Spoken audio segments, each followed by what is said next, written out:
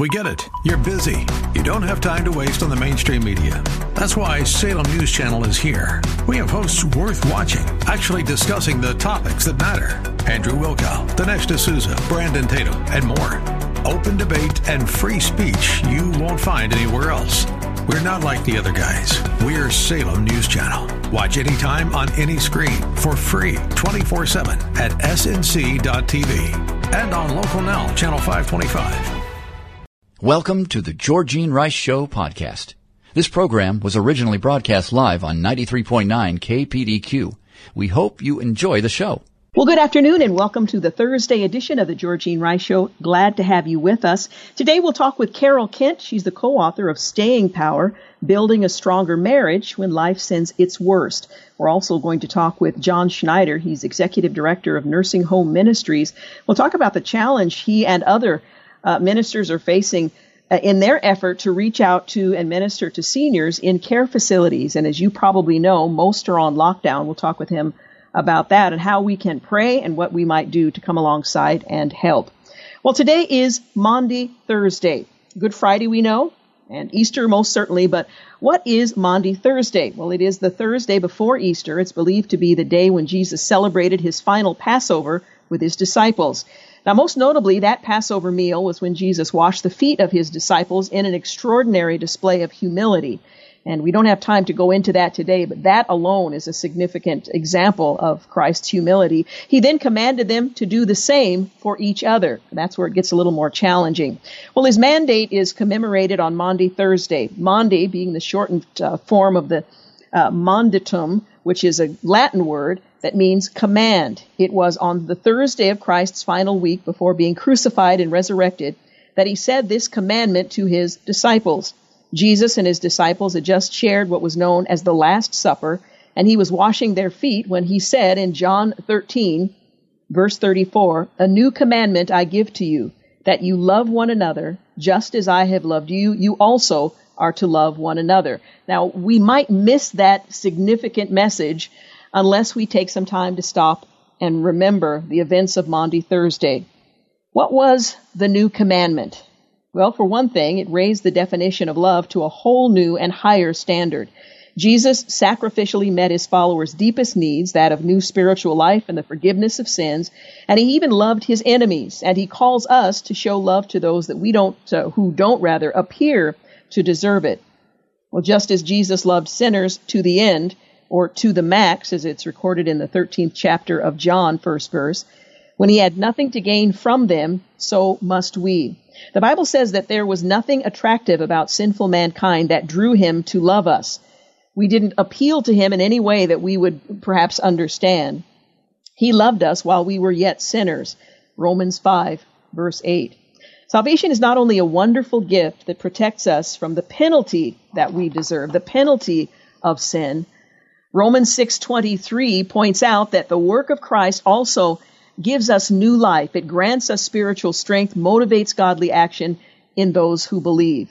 For the grace of God has appeared, bringing salvation for all people, training us to renounce ungodliness and worldly passions, and to live self-controlled, upright, and godly lives in the present age, waiting for our blessed hope, the appearing of the glory of our great God and Savior, Jesus Christ, who gave himself for us to redeem us from all lawlessness and to purify for himself a people for his own possession, who are zealous for good works. Titus, the 2nd chapter, verses 11 through 14.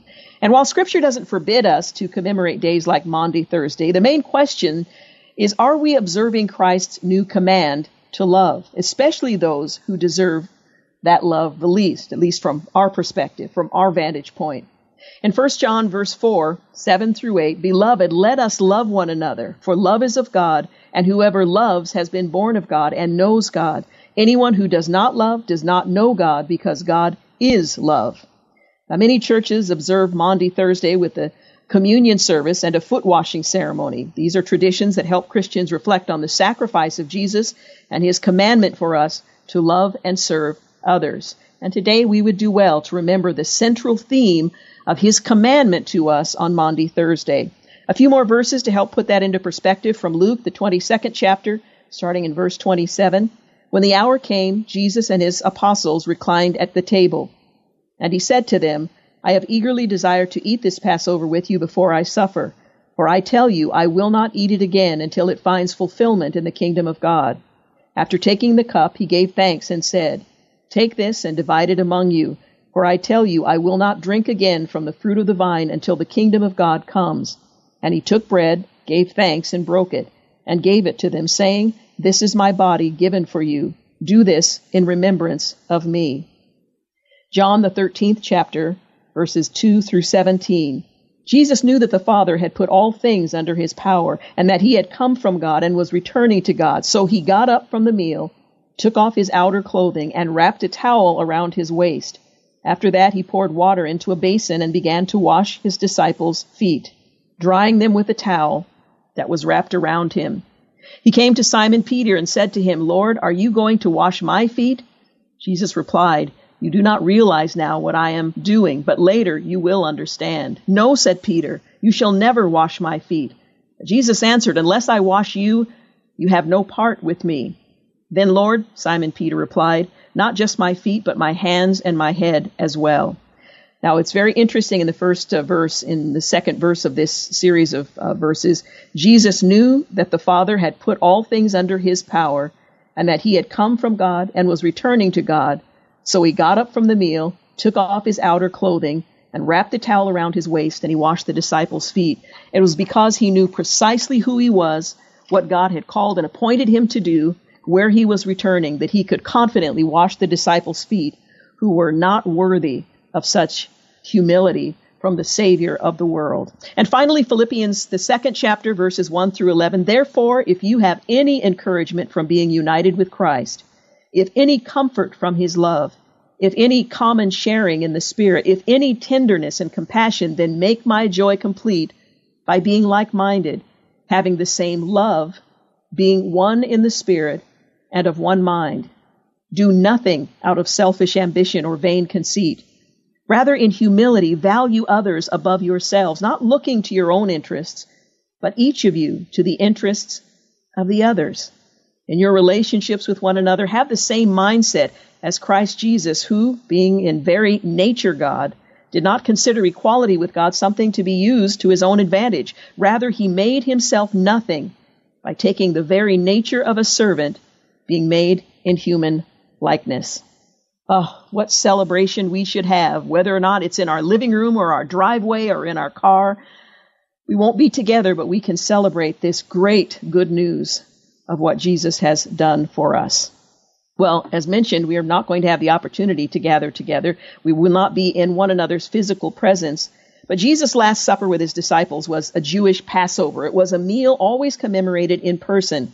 Passover was a pilgrimage festival. It meant that Jews traveled from all over to Jerusalem to celebrate the Passover. Now, that original Passover was God's opening act of redemption. Israelites put sacrificial lamb's blood on their doorposts to be spared from judgment, and ate hurriedly meals from the roasted meat with unleavened bread and bitter herbs. Then God led his liberated people out of Egypt through the wilderness to worship at Mount Sinai. At first they worshipped remotely. God descended onto the mountain in a terrible thundercloud, and Moses constructed a crowd-controlled barrier to keep people from the deadly judgment of a holy God just by being in his presence. But God lifted that barrier with a covenant, and Moses read out God's commands and dashed sacrificial blood on the altar and on all the people, saying, "This is the blood of the covenant that the Lord has made with you." The sacrifice worked because God infused that ritual with meaning and power. And according to Leviticus, blood symbolized the force of life. Therefore, the blood and the fatty portions of sacrificial animals ritually applied to the altar as God prescribed achieved atonement. The food and drink flanked Israel's founding moments, marked God's mercy and presence among his people. At his Last Supper, Jesus sealed the new covenant with his own sacrificial blood.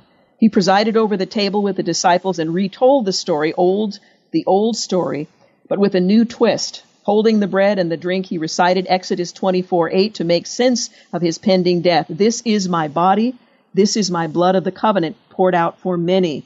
Matthew includes for the forgiveness of sins, and Luke says, "This is the new covenant in my blood." Jesus himself became the sacrifice of whom his disciples feasted and shared a meal of physical mediation of God's new redemption.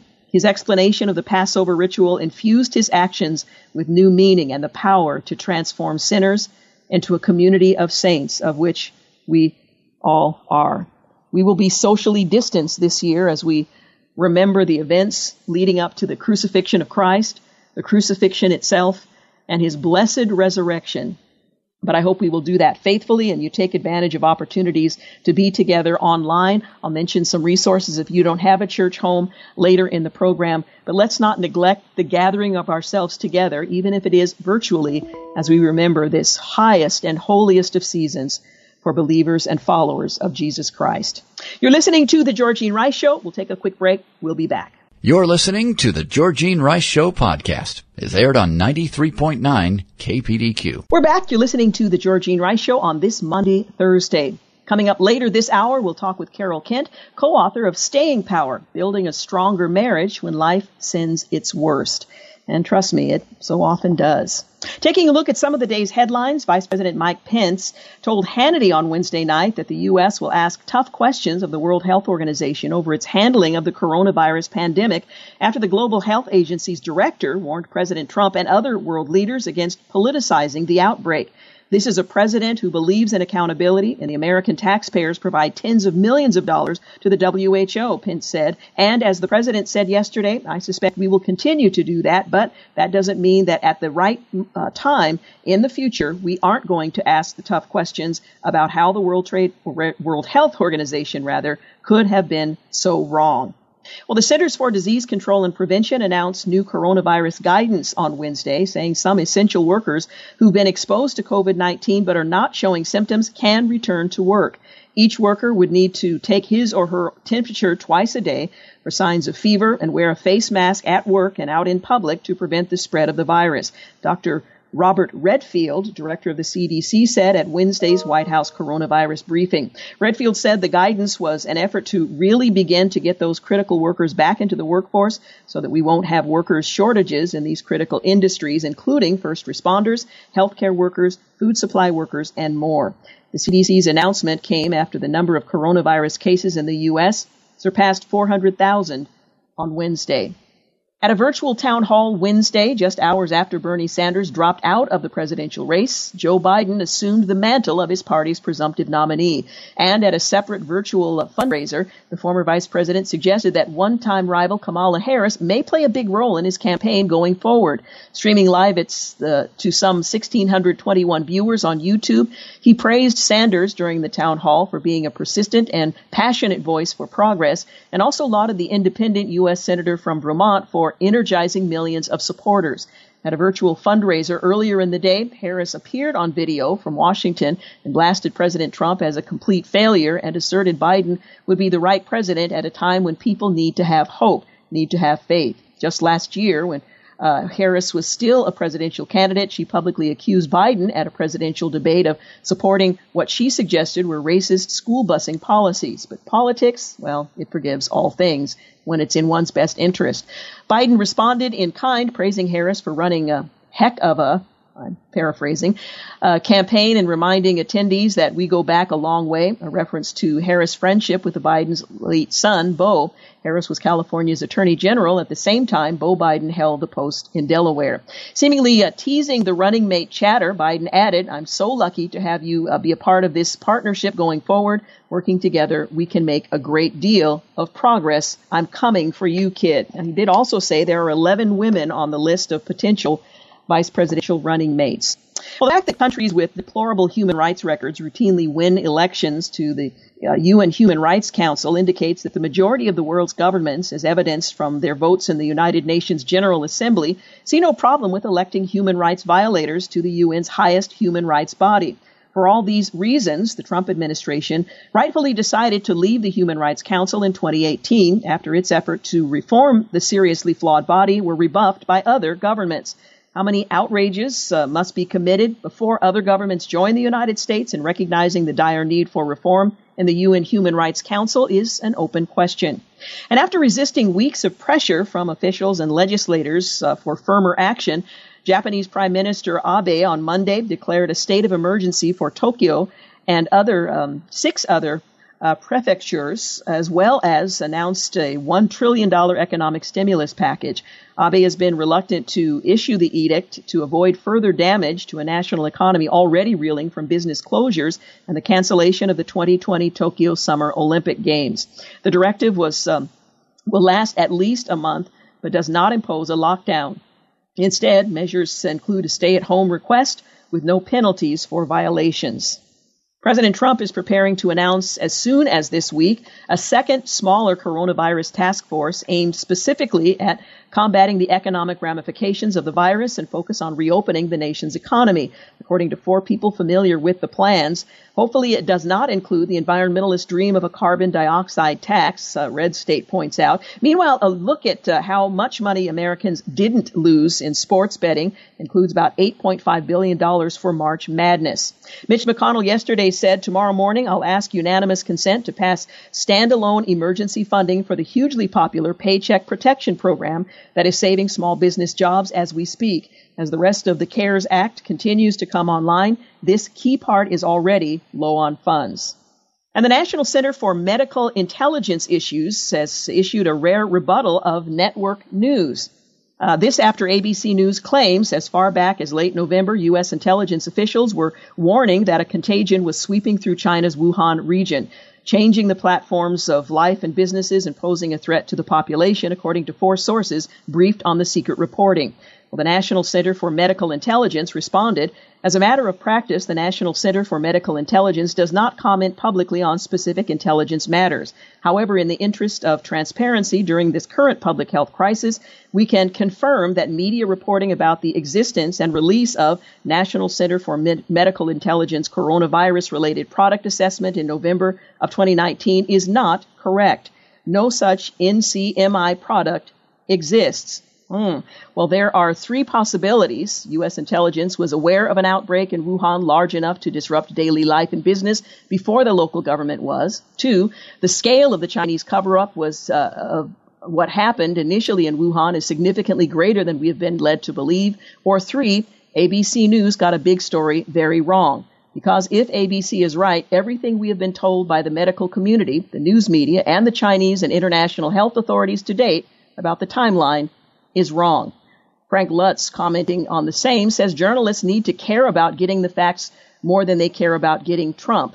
Meanwhile, CBS News, embarrassed for what they called an editing mistake by showing an Italian hospital when talking about overcrowded hospitals in New York, did it again. Same footage, this time calling it Pennsylvania. It wasn't accurate. And the World Health Organization chief is blaming some criticism on racism as we single out Taiwan, a foe of China, and call for the world to refrain from politicizing the pandemic. Rich Lowry, commenting on the same, says, well, Dr. Tedros has finally done it. He has summoned all his moral courage in the midst of this crisis and leveled a blistering attack on Taiwan, the country that has perhaps best handled the coronavirus. What a cowardly hack. The United Nations has yet to take up the pandemic, and little is expected from them when they do. While the squad is demanding illegal immigrants get in on the next stimulus package, Representative Rashida Tlaib issued a proposal calling for the federal government to immediately issue debit cards preloaded with $2,000 for every person in the U.S., including for those who have been here for as little as 3 months. The cards would be recharged with $1,000 monthly until 1 year after the end of the coronavirus crisis. Wow. A bill in California would keep parents from knowing when their children get abortions or transgender hormones. That's being pushed by Planned Parenthood and Democrats in the legislature, again in the state of California. And Chicago has seen 238 inmates, 115 staff infected with the coronavirus, as prisons nationwide see the attack increase as well. A nursing home in Southern California where 5 employees and 34 residents are infected was evacuated when much of the staff failed to show up to work. And a few coronavirus odds and ends. A California county is threatening $1,000 fines for citizens not wearing face masks in public.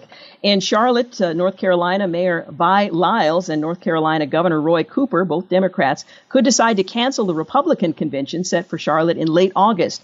And Andrew McCarthy is among those questioning the sudden revision of the coronavirus death predictions. In poverty-stricken areas of the world, such as Rio de Janeiro, people either work or starve. Social distancing simply is not possible for them. And on this day in history, 1865, Confederate General Robert E. Lee surrenders his army to the Union General Ulysses S. Grant in Appomattox Courthouse in Virginia. 1913, the first game is played at Ebbets Field, the newly built home of the Brooklyn Dodgers, who lose to the Philadelphia Phillies 1-0. 1939, singer Marian Anderson performs a concert at the Lincoln Memorial in Washington, D.C., after being denied the use of the Constitution Hall by the Daughters of the American Revolution. 1942, on this date, during World War II, some 75,000 Philippine and American defenders on Bataan surrendered to Japanese troops who forced the prisoners into what became known as the Bataan Death March. Thousands die or are killed en route. 1959, NASA presents its first 7 astronauts: Scott Carpenter, Gordon Cooper, John Glenn, Gus Grissom, Wally Schirra, Alan Shepard, and Donald Slayton. On this day in history, 1965, the newly built Astrodome in Houston features its first baseball game, an exhibition between the Astros and the New York Yankees, with President Lyndon Johnson in attendance. 1968, funeral services, private and public, are held for Martin Luther King Jr. at the Ebenezer Baptist Church and Morehouse College in Atlanta, 5 days after the civil rights leader was assassinated in Memphis, Tennessee. You're listening to The Georgene Rice Show. Up next, we'll talk with Carol Kent, co-author of Staying Power, Building a Stronger Marriage When Life Sends Its Worst. You're listening to The Georgene Rice Show. You're listening to The Georgene Rice Show podcast. It's aired on 93.9 KPDQ. Hey, welcome back. Glad to have you with us on The Georgene Rice Show. Well, life isn't perfect. I think we can all agree on that. And undoubtedly, every couple will experience, outside circumstances and stressors that can deteriorate and weaken the marriage, if not destroy the marriage. And whether it's a child's rebellion, infertility, chronic illness, or a financial tragedy, or maybe just sheltering in place, even couples who've been together for decades must be able to weather those storms. But how do you do it? Well, in their new book, Staying Power, Building a Stronger Marriage When Life Sends Its Worst, 2 longtime couples and authors, Carol and Jean Kent, Cindy and David Lambert, offer practical insights, real-life illustrations, and thought-provoking questions to help couples thrive in any situation. Their combined wisdom for facing some of life's most difficult issues enables them to offer guidance on a variety of topics. Well, the Lamberts, Cindy and David, they've been influencing the Christian publishing world for decades, both as editors and as authors. Carol and Jean Kent are founders of Speak Up Ministries, which includes Speak Up Speaker Services, a Christian speakers bureau, Speak Up Conferences, equipping the next generation of speakers and writers, and Speak Up for Hope, a nonprofit organization that benefits inmates and their families. We are delighted to have with us Carol Kent to talk about Staying Power. Welcome, Carol. Thank you so much, Georgene. It is always a privilege to be on the air with you. Well, that's just what I was going to say. Before we start, let me ask you, how are you faring with this new normal and sheltering in place? You know, it has absolutely turned our worlds upside down in terms of what we do normally.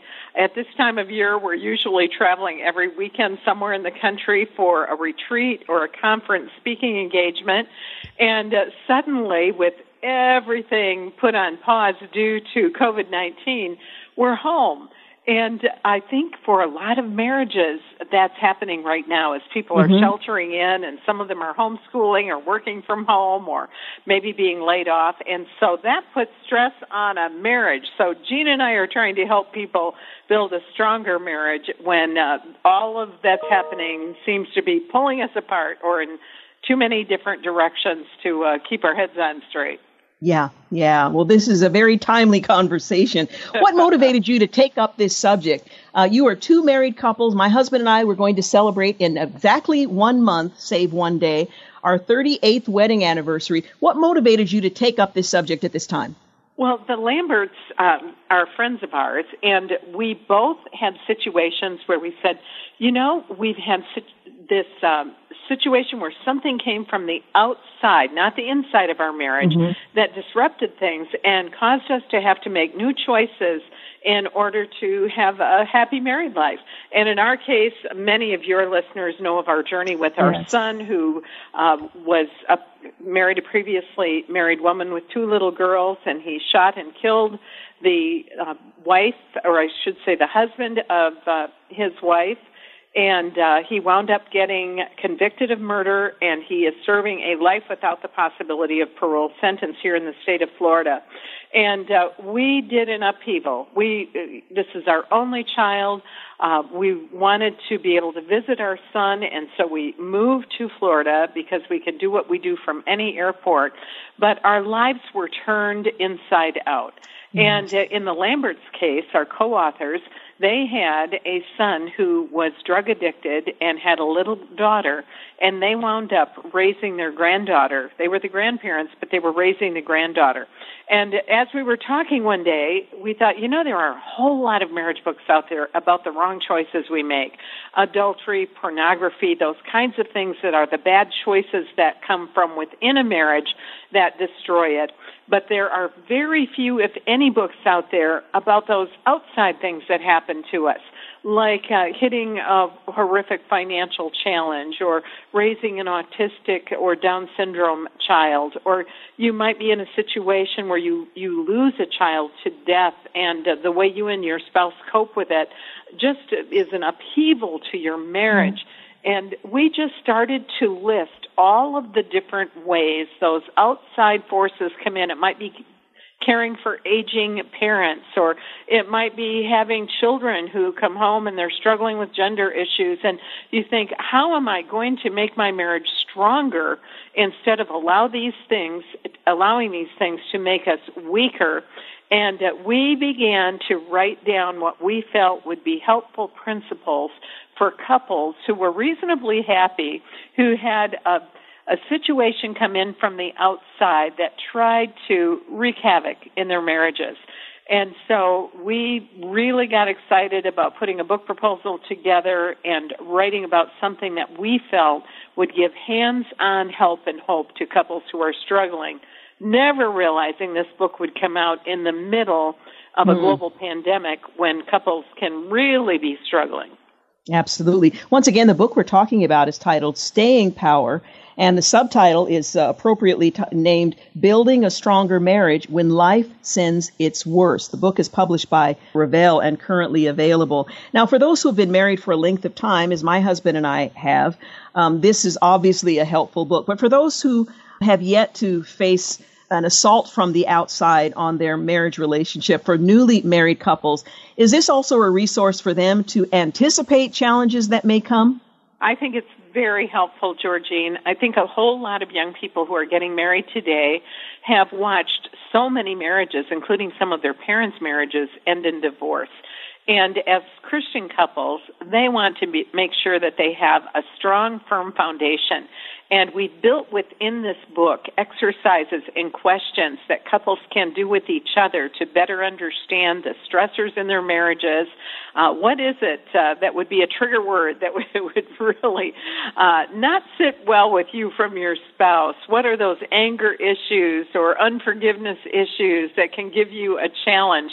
And so I believe this book would be extremely helpful, not only to individual couples working through it, but in small group studies for couples. And in these days of social distancing, studies can be done online with Zoom, and it's been exciting to see how creative God's people are as they learn how to connect and discuss with each other with still practicing the suggested social distancing. Yeah. Now, your first chapter is titled, We're in This Together, ... or not. How important is it that you've made a firm decision that you're going to remain together, that divorce isn't part of the vocabulary, or separating from one another isn't part of the plan if things don't go as planned? Well, that is such an important first step, Georgine, and we immediately go into some of the pre-decisions that we can make as a couple. Jean and I like to call those the non-negotiables. And the bottom line for us is, even if he's getting on the last thread of my last nerve, which does happen occasionally, even though he's a good husband, the pre-decisions help you to start from a basis of knowing, okay, I know I love this man, I know he loves me, and I know even if he chose unwise words when we were having a discussion, or even if he disagrees with my expert opinion, can you believe that would ever happen with us? that the bottom line is that we do want this marriage to work, and so you begin to say, because I care for this person, and I know perhaps his tone was not what made me feel affirmed or loved, doesn't mean his heart toward me is negative or bad. And so I am going to choose ahead of time to know he still loves me, and we are in this together, and we will figure out a way to make it work. And as we began to list some of those other predecisions, one of those was that I will request, I will learn and honor and respect the advice of my spouse. Now, Georgene, you may not know that I am the firstborn of 6 preacher's kids. Do you know what that makes me? Bossy. I am a bossy, controlling woman, and I am admitting that to all of your listeners today, which is hard. My face is red. But that means that it's much easier for me to talk than it is to listen.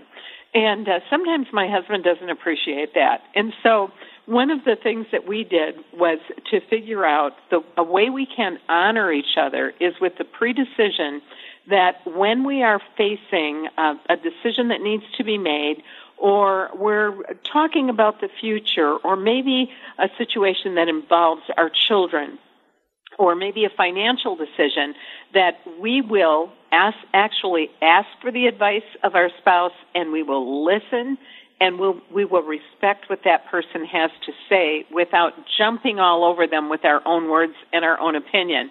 And that has been a lesson, a hard one by me, but it has been one that has been a great decision for my marriage. Oh, excellent. And then I love to honor my husband with this one. One of my predecisions was I will serve my spouse sacrificially. And I watched my husband do that for me.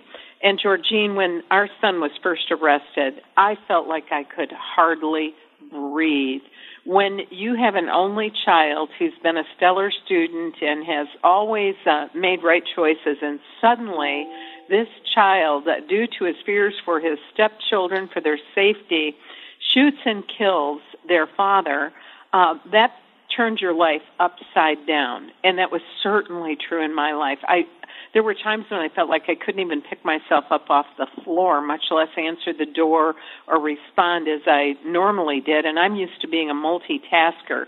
And one of the kindest things that Gene did for me was that he would make coffee for me every morning. And I am a coffee lover. And I know I'm talking to some who are right now. And he would bring me my first cup of coffee in bed in the morning. And without words, he would put his hand on my arm, and on very special days, I would sometimes get a foot rub with that cup of coffee.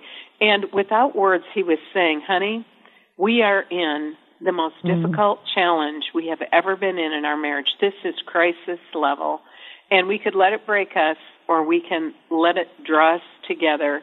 And with that touch, he was saying, I love you. And no matter what happens, we will face this together. We will get through this. We will give our son the support he needs.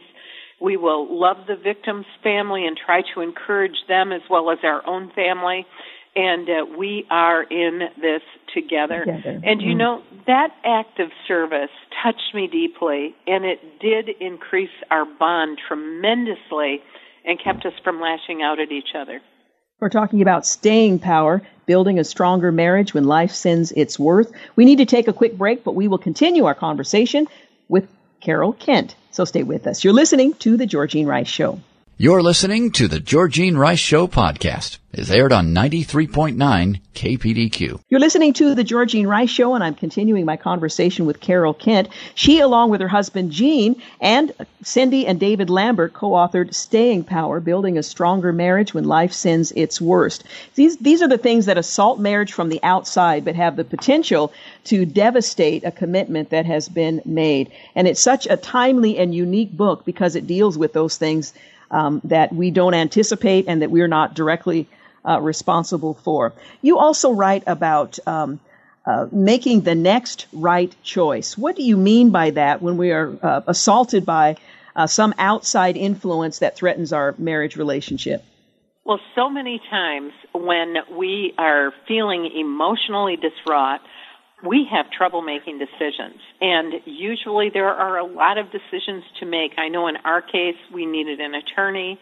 We needed to figure out if we were going to try to move to Florida to be closer to Jason. I mean, those are major decisions because of the amount of money and time and personal energy and emotions that are involved in them. And we really initially got this advice from a man by the name of Claire DeGraff. He says this, that when you don't know what to do, just do the next thing you're reasonably certain Jesus wants you to do and commit to it immediately in the next 10 seconds before you change your mind. And Georgine, sometimes I think we forget that when we are in a Christian marriage where both parties in that marriage are in a relationship with Christ, that means the Holy Spirit dwells within us. He is our teacher. He is our guide. He is our comforter. He's our wisdom giver. And so we sometimes forget that if we ask God for wisdom, He will give it to us. And often He's already nudging us in the direction of making the next right choice. So rather than spending 3 weeks with the pros and the cons and agonizing and going on and on over a decision, think about what do you think Jesus would do if He were in this very situation, and then ask for the Holy Spirit to guide you and make that choice quickly rather than waiting too long. And sometimes when we drag our feet, it just takes forever. It makes us more upset. And then move in the direction that you sense God leading you in. And that is extremely helpful for couples if they can commit to doing that as quickly as possible. In Staying Power, you write about anger and actually list several positive uses for anger. Anger has the potential to destroy or disrupt, but there's another side to it. Talk about anger in the midst of the challenges that outside tragedy might bring into a marriage. Well, with anger, it's as if you're that person who says, you know, all my emotions are on the table. This is what upsets me tremendously, and I'm going to get it all out. So as the spouse who is hearing the anger coming from the other party, we can either choose to be offended by that, or we can say, you know what, I'm going to practice active listening, and I'm going to respond to what I hear my spouse saying and even repeat back to them what I believe they're saying. And often it helps us to understand where they're coming from a whole lot more. And anger means that you're not hiding with thinking things you're not talking about. And that's very beneficial to a marriage. And it also can teach us something about who we are in the middle of realizing, are we going to have empathy for what is causing the anger of our spouse, or are we just going to say, you explode so easily and I'm sick and tired of this, and walk out of the room? Now, sometimes when there's anger expressed, as a person with my personality, I can go into the silent treatment. Like, okay, you blew up, I am offended, and so I'm just not even going to respond to anything you ask or say. And, Georgine, I'll be real frank here and ask you a bold question. Have you ever been not speaking to your husband so long you forgot why you weren't speaking? It was just the point that mattered. No comment.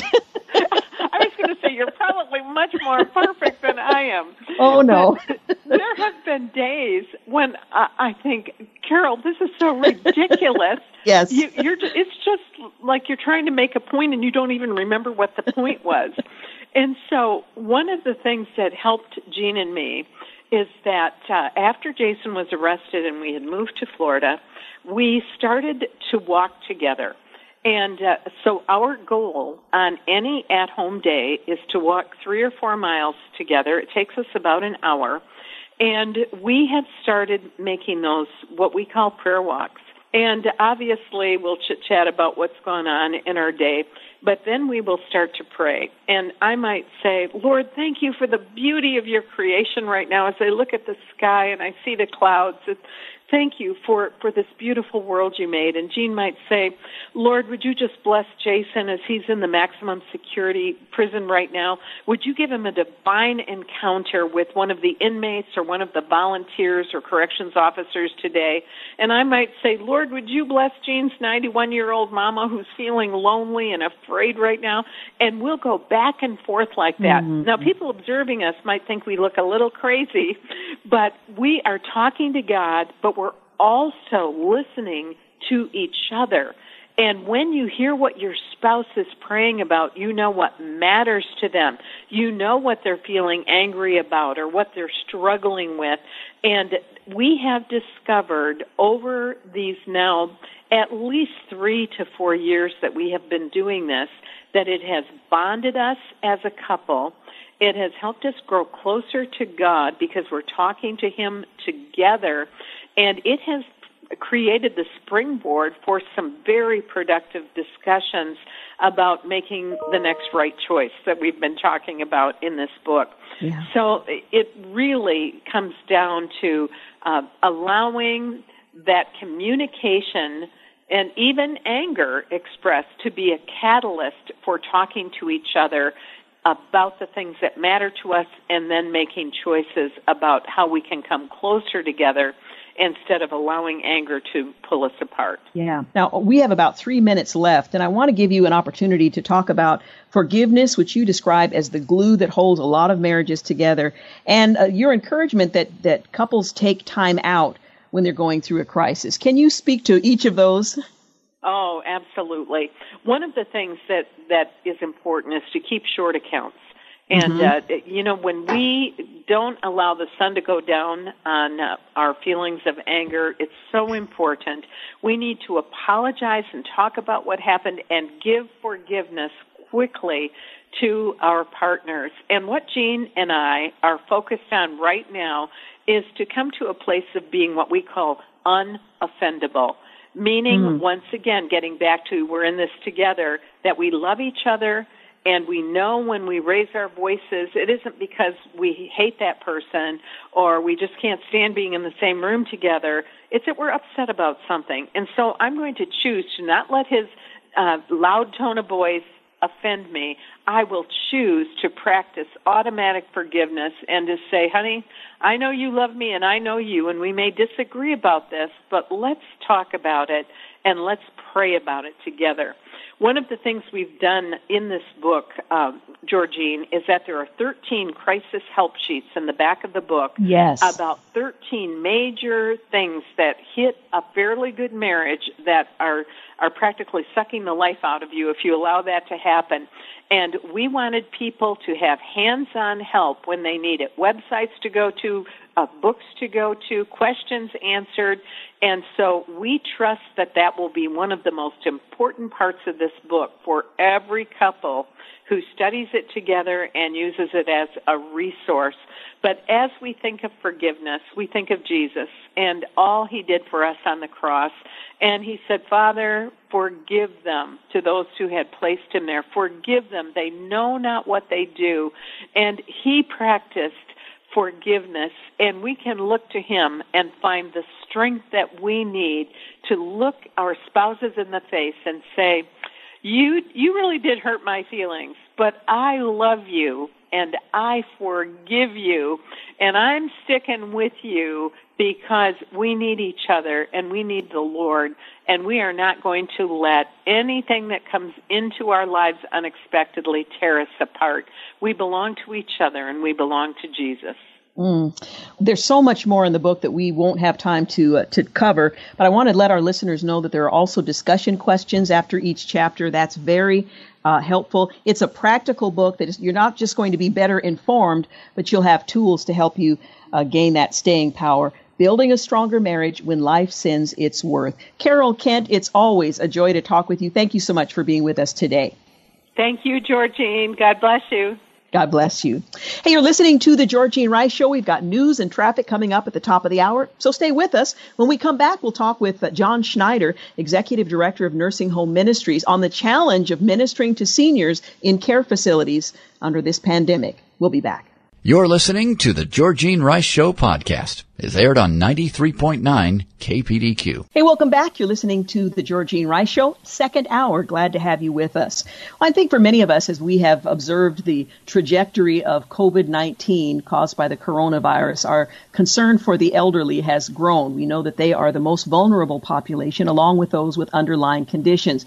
We're hearing that those who are housed in care facilities are most vulnerable, and just today there were new numbers released for facilities in the state of Oregon where coronavirus has done its work. Well, I wanted to talk with someone who has had an effective ministry in nursing homes for many years. John Schneider is Executive Director of Nursing Home Ministries, and I so appreciate the ministry in general, but I also imagine there are significant challenges to ministering to those in these care facilities now that we have a stay at home order and we're not permitted to visit those who are in those facilities. So John Schneider, thank you so much for talking with us today. My pleasure, as always, Georgene, to be with you.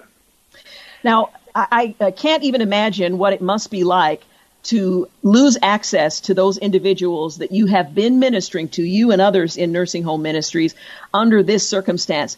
How are you, or are you able to reach out to those in care facilities during this pandemic? Yes. Oh, Georgene, you can't believe we couldn't have in our wildest imaginations, I think, have figured something like this would happen. But I'm really impressed with how our chaplains, and many who are in that vulnerable age group themselves, what they're doing and how they've embraced, especially social media and all kinds of creative things. When this first began, I encouraged our chaplains to be as creative as possible, and I'm amazed at what they're doing. They're phoning their just using old phone, sending letters of encouragement, e-cards. Some chaplains are FaceTiming with the individual residents, and these are people, like you said, that tended to already be ignored, and that has just been amplified. So administrators, almost without exception, have been begging and are so welcoming for anything that our chaplains can do. And so others have been holding services, virtual services. There have been online services. They've been streaming. Some do concerts. It's just, I really believe this is a door that God has opened that is reaching more people in our care centers than ever before. We are missing the one-on-one, which is the heart of any ministry, but we're reaching people who would not come to a service, let's say.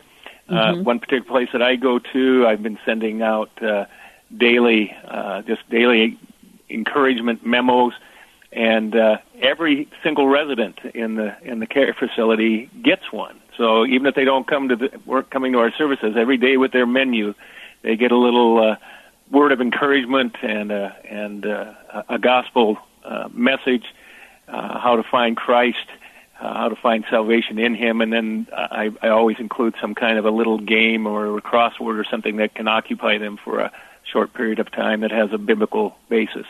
So it's just amazing to me how God has opened doors. What the adversary, I think, has meant for evil, God is using for good. Well, it is so encouraging to hear you say that. I noted a report just today that in Oregon, they confirmed 34 senior care homes in the state have confirmed cases of COVID-19.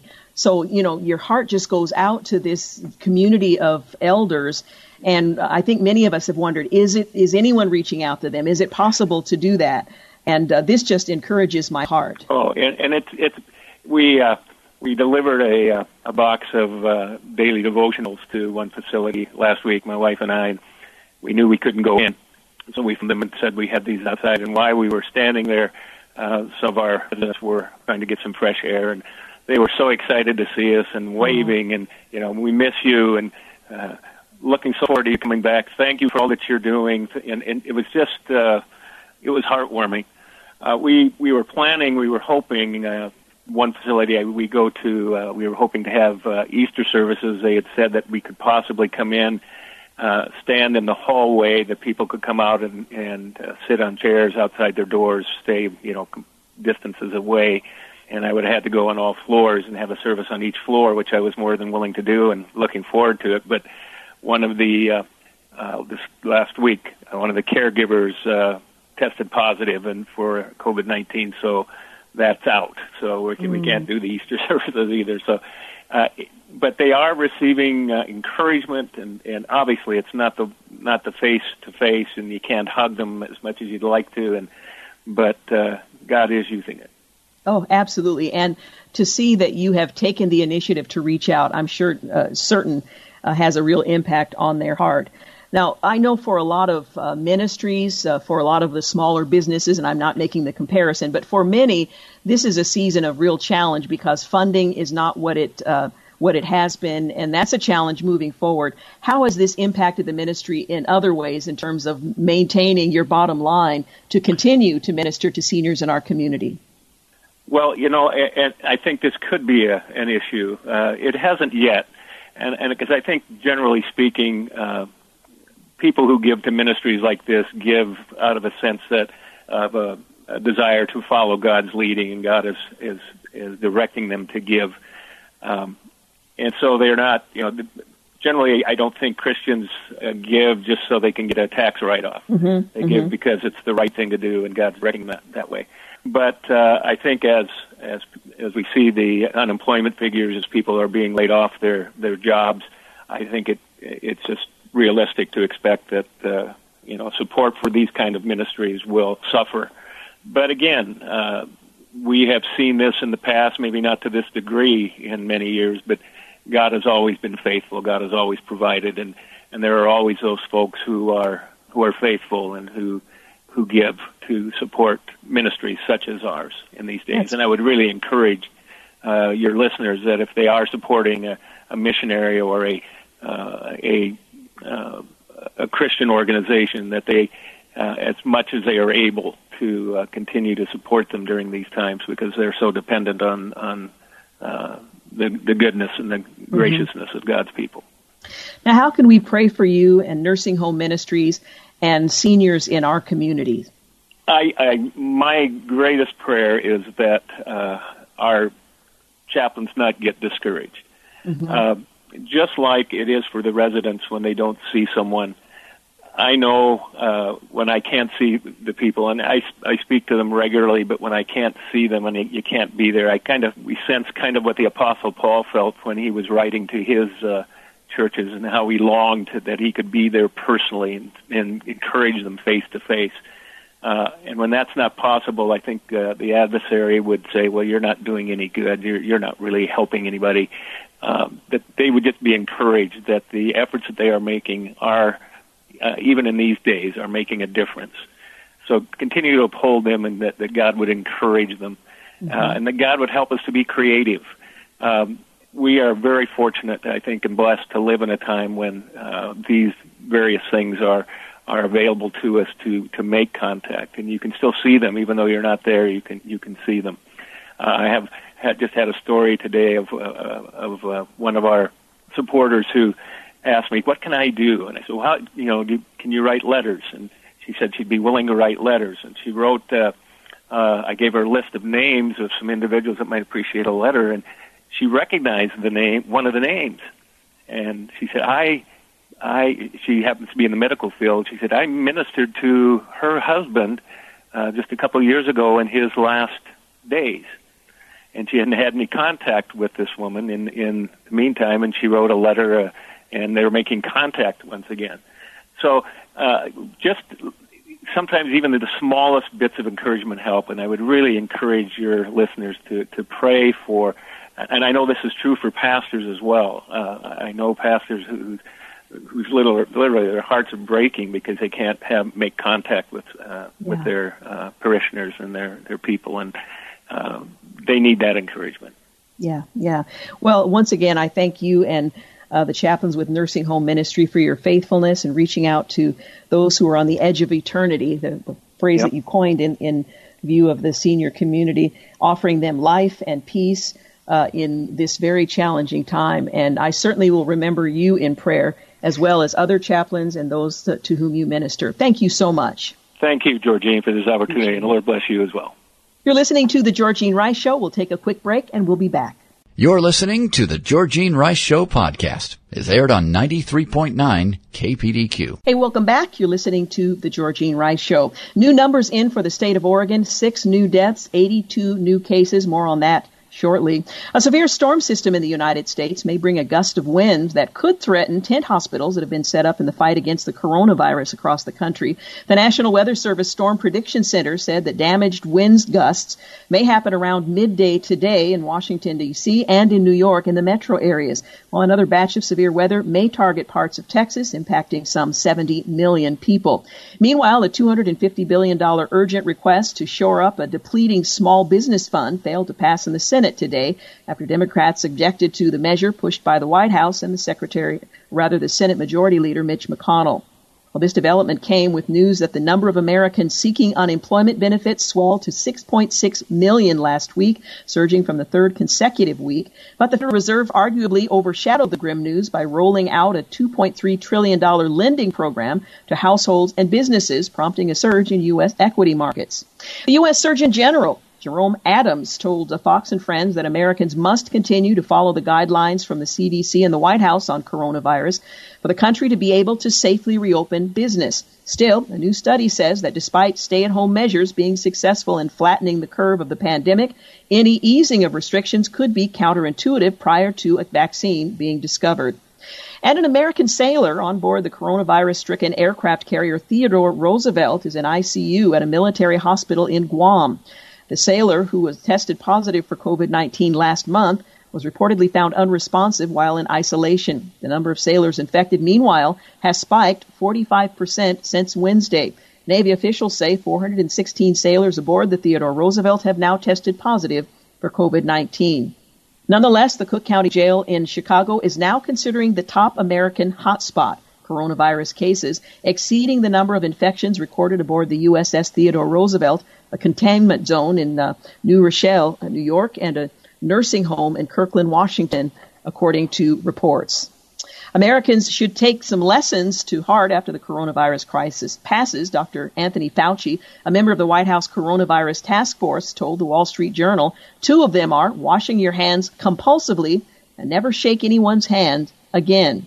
Amazon CEO and founder Jeff Bezos made a visit to an Amazon fulfillment center and a Whole Foods supermarket to thank the company's employees for their hard work on the front lines of the globe, as it deals with the coronavirus pandemic. And an additional $600 per week in unemployment benefits has started going out as part of the coronavirus relief bill passed in March. Multiple California counties are having trouble securing enough ventilators to handle an anticipated surge in the virus cases in their hospitals later this month, according to Governor Gavin Newsom. By the way, Newsom ships hundreds of ventilators around the country. They're going to need them back there in California, it seems. And America Together, the 150-foot-long Noah's Ark exhibit, 40 miles south of Cincinnati, was lit up with green lights after Kentucky Governor Andy Beshear called for the Kentuckians to unite against the coronavirus and show compassion. Well, here in Oregon, as I mentioned earlier, the state confirmed this week that the new coronavirus has spread to at least 34 senior care homes throughout Oregon, and nearly 90 homes are under investigation for possible cases. But the Oregon Department of Health and Human Services still has not provided basic information that could alert the public about the extent of the exposure, so families and others who need to know can protect residents and themselves. The department has not revealed individual counts as residents and caregivers, so that is still holding. Agency officials have cited confidentiality concerns, but many private nursing homes release the information on their own.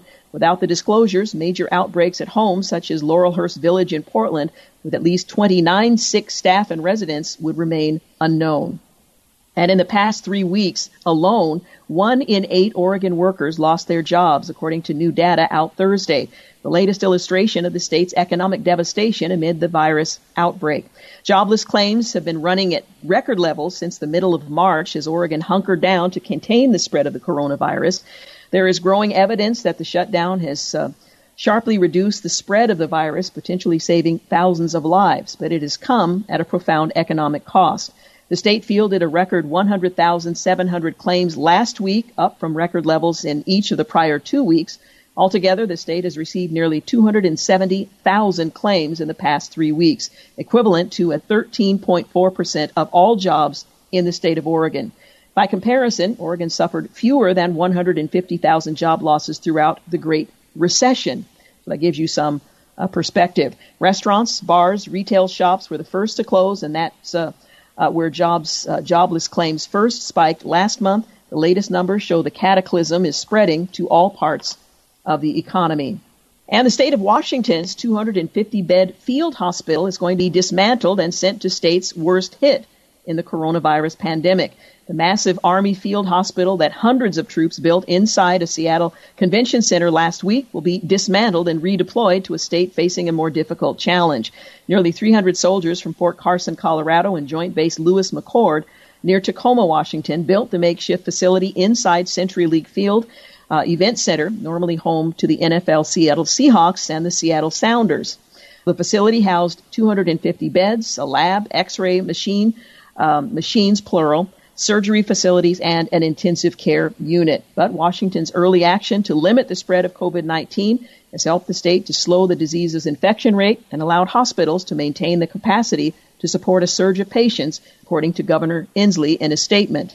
These soldiers uprooted their lives to help Washingtonians when we needed them most, Inslee said. Since then, it's become apparent that other states need them more than we do. It's only right that we release this capability so that other states have the tools necessary to help end this nationwide fight that we are all battling together. And U.S. researchers have opened another safety test of an experimental COVID-19 vaccine, this one using a skin-deep shot instead of the usual deeper jab. The pinch should feel like a simple skin test, a researcher told a volunteer lying on the exam table in Kansas City, Missouri on Wednesday. It's the most important trial that we've ever done, says Dr. John Irvin of the Center for Pharmaceutical Research, speaking to the Associated Press. People are beating down the door to get into this trial. Well, the experiment using a vaccine candidate developed in InVio Pharmaceuticals is part of a global hunt for much-needed protection against the virus that's triggered an economic shutdown and forced people indoors as countries try to stem the spread. A different vaccine candidate began safety testing in people last month in Seattle, one developed by the U.S. National Institutes of Health. About two-thirds of that study's participants have gotten the first of 2 needed doses. InVio study is set to test 2 doses of its vaccine, coded INO 4800, in 40 healthy volunteers in the Kansas City Research Lab at the University of Pennsylvania. InVio is working with Chinese researchers to also begin a similar study in that country soon. So every effort is being made to try to resolve this issue through pharmaceuticals, and we'll continue to follow whether or not that progress is acceptable. Now, all of us are hunkered down. We are sheltering in place and dutifully not only taking our own interests into account, but the interests of our neighbors, and that's the right thing to do.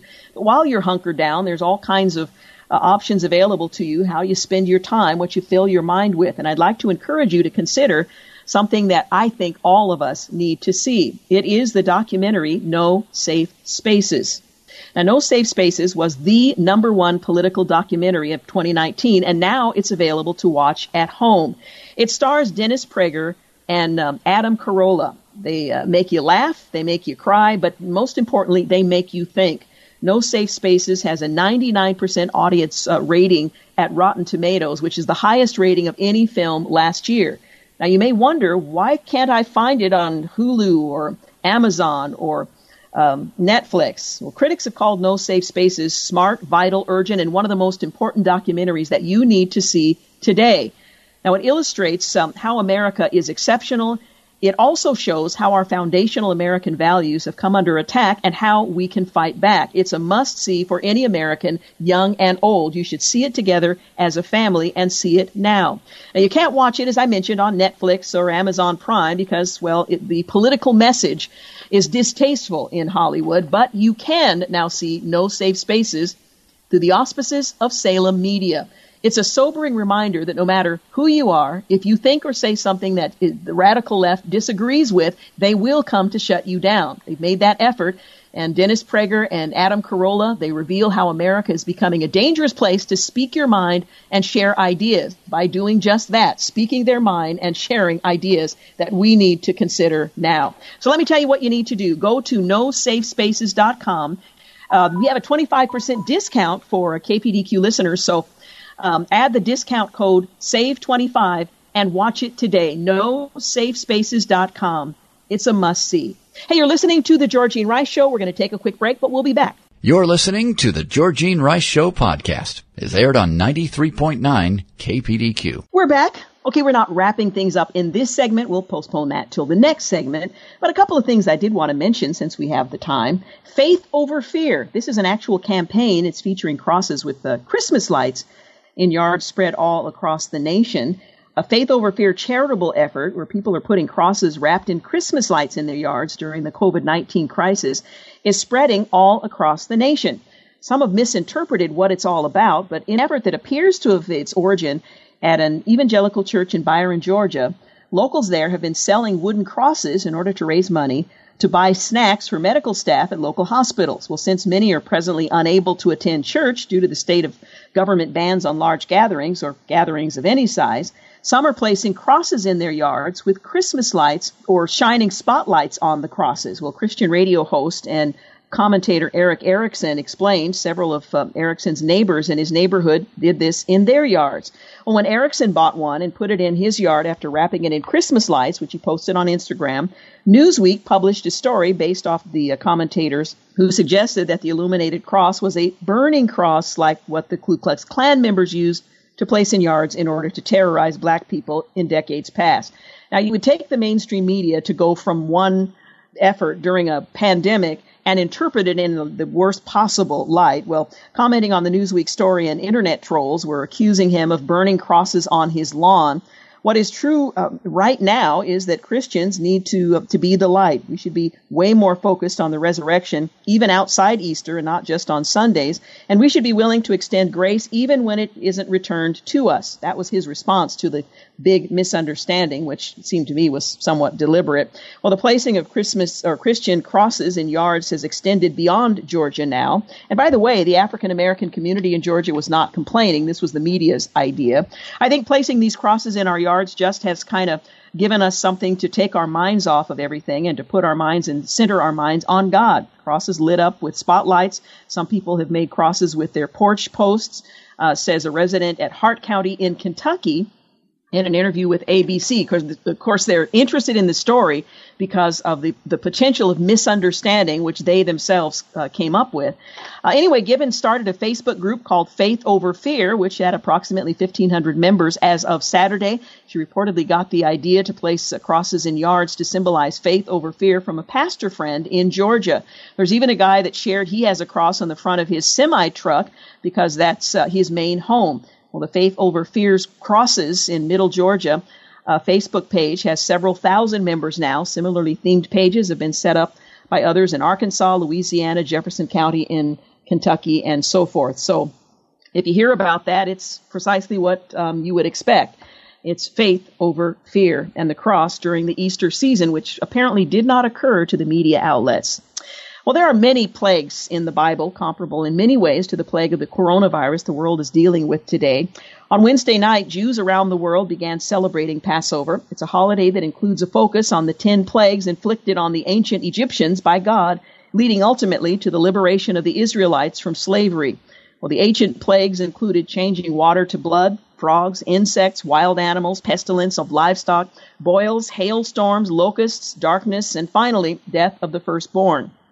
So this particular plague that we're facing doesn't seem quite so bad. During the Passover Seders, Jews remember these plagues by pouring out a drop of wine for each one.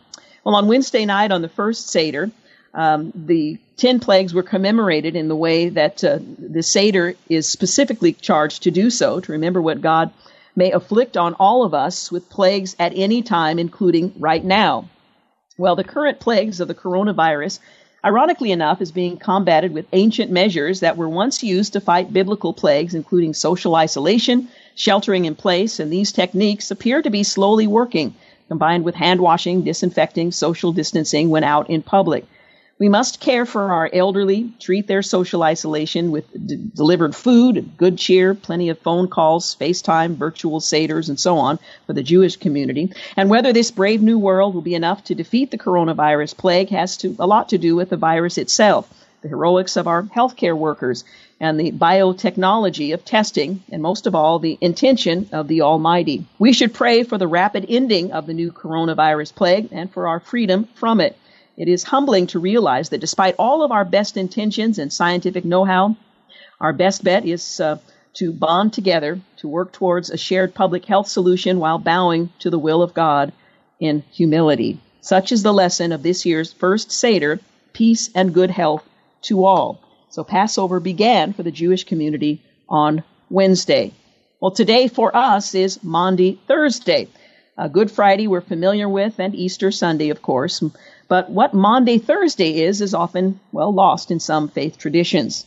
Well, Maundy Thursday is the Thursday before Easter. It's believed to be the day when Jesus celebrated his final Passover with his disciples.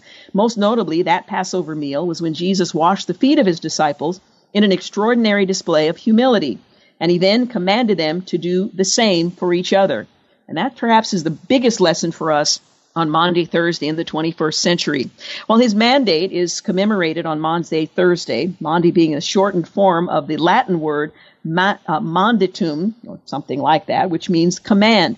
It was on the Thursday of Christ's final week before being crucified and resurrected that he said his commandment to his disciples. Jesus and his disciples had just shared what was known as the Last Supper, and he was washing their feet when he stated in John 13:34, we read, "A new commandment I give to you, that you love one another, just as I have loved you. You also are to love one another." Well, for the one thing, it raised the definition of love to a whole new and higher standard. Jesus sacrificially met his followers' deepest need, that of new spiritual life and the forgiveness of sins.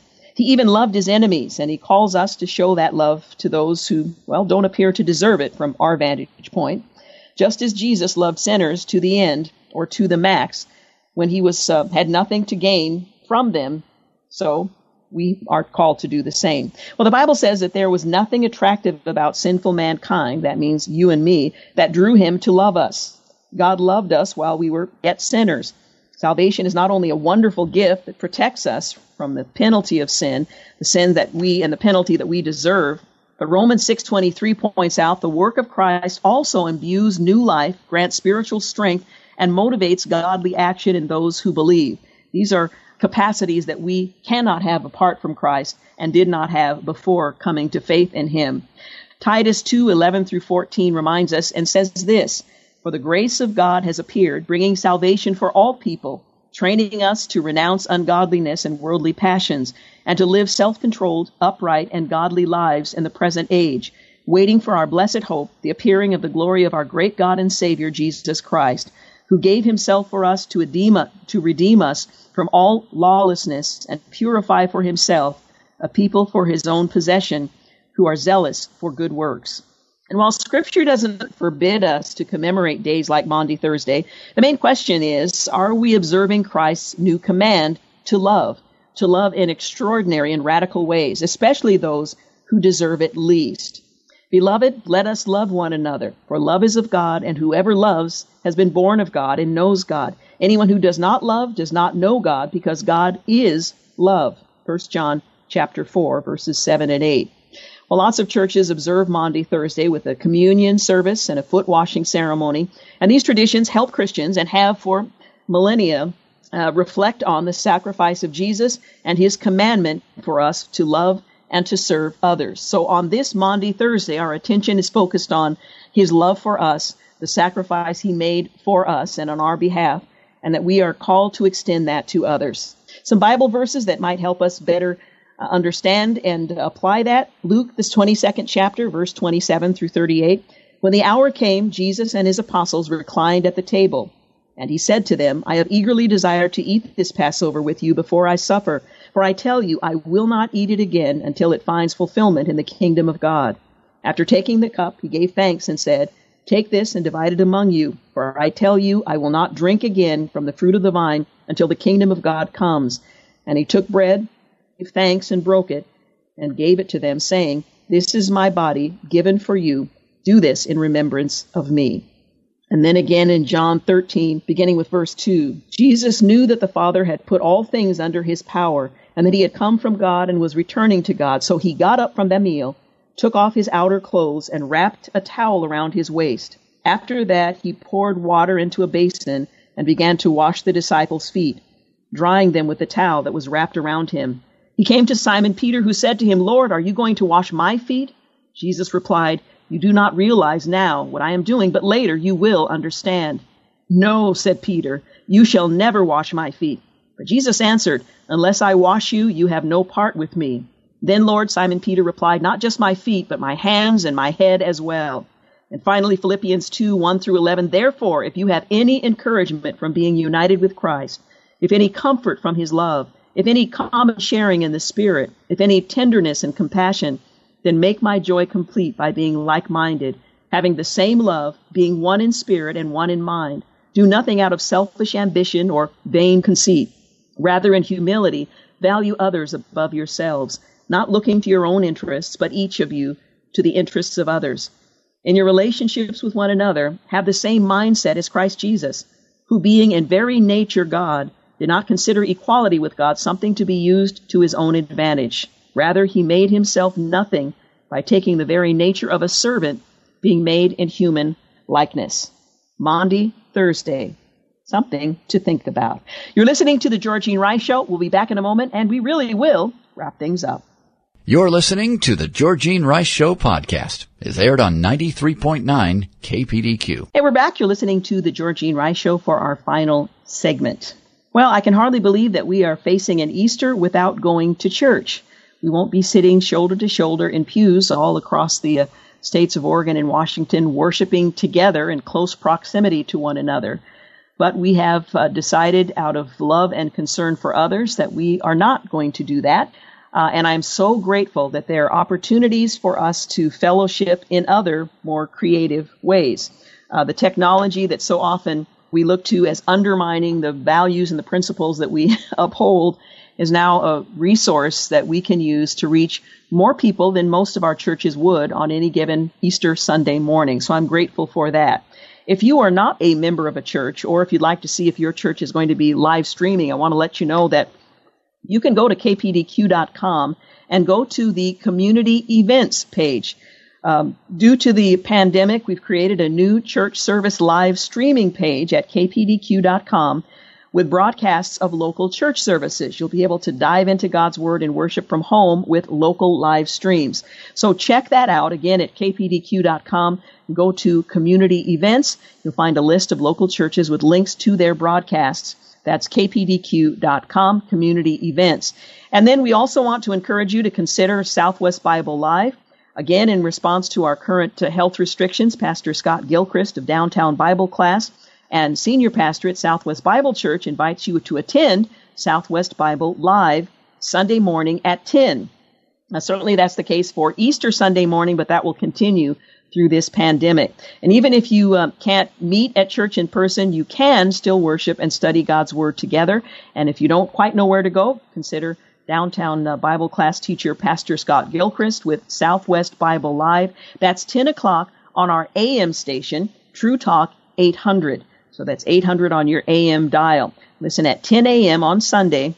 You can also go to the KPDQ app or online at truetalk800.com to watch a live stream video at southwestbible.org for Southwest Bible Live. So there are lots of options available to you to find a service that will minister to your heart as we reflect on the death, the burial, and Sunday, the resurrection of our Lord and Savior, Jesus Christ. I'm trying to come up with creative ways to celebrate with my mom, and I think we certainly will watch one of these online services, but want to do something personal as well. So I'm looking forward to our getting together and maintaining appropriate social distancing, because that's important in her case, but having the opportunity to worship together as well. Well, I wanted to close this segment of today's program with the lyrics of a song that has been particularly meaningful to me, and I wish we could play it, but given our current technical situation, we are somewhat limited. I wish we had the ability to communicate with one another, and I'd love to hear your thoughts during this season as well, but At this time, that's not a possibility. But this song is simply titled, He Giveth More Grace. It's a popular hymn. Annie Johnson Flint wrote the lyrics, and it was set to music and may be familiar to some of you, but it's one of my favorites. And it simply says this, He giveth more grace when the burdens grow greater.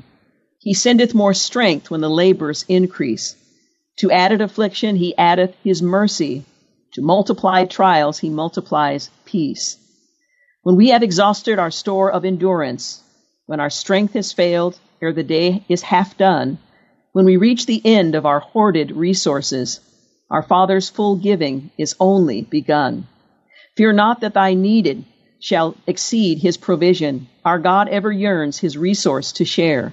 Lean hard on the arm everlasting, availing.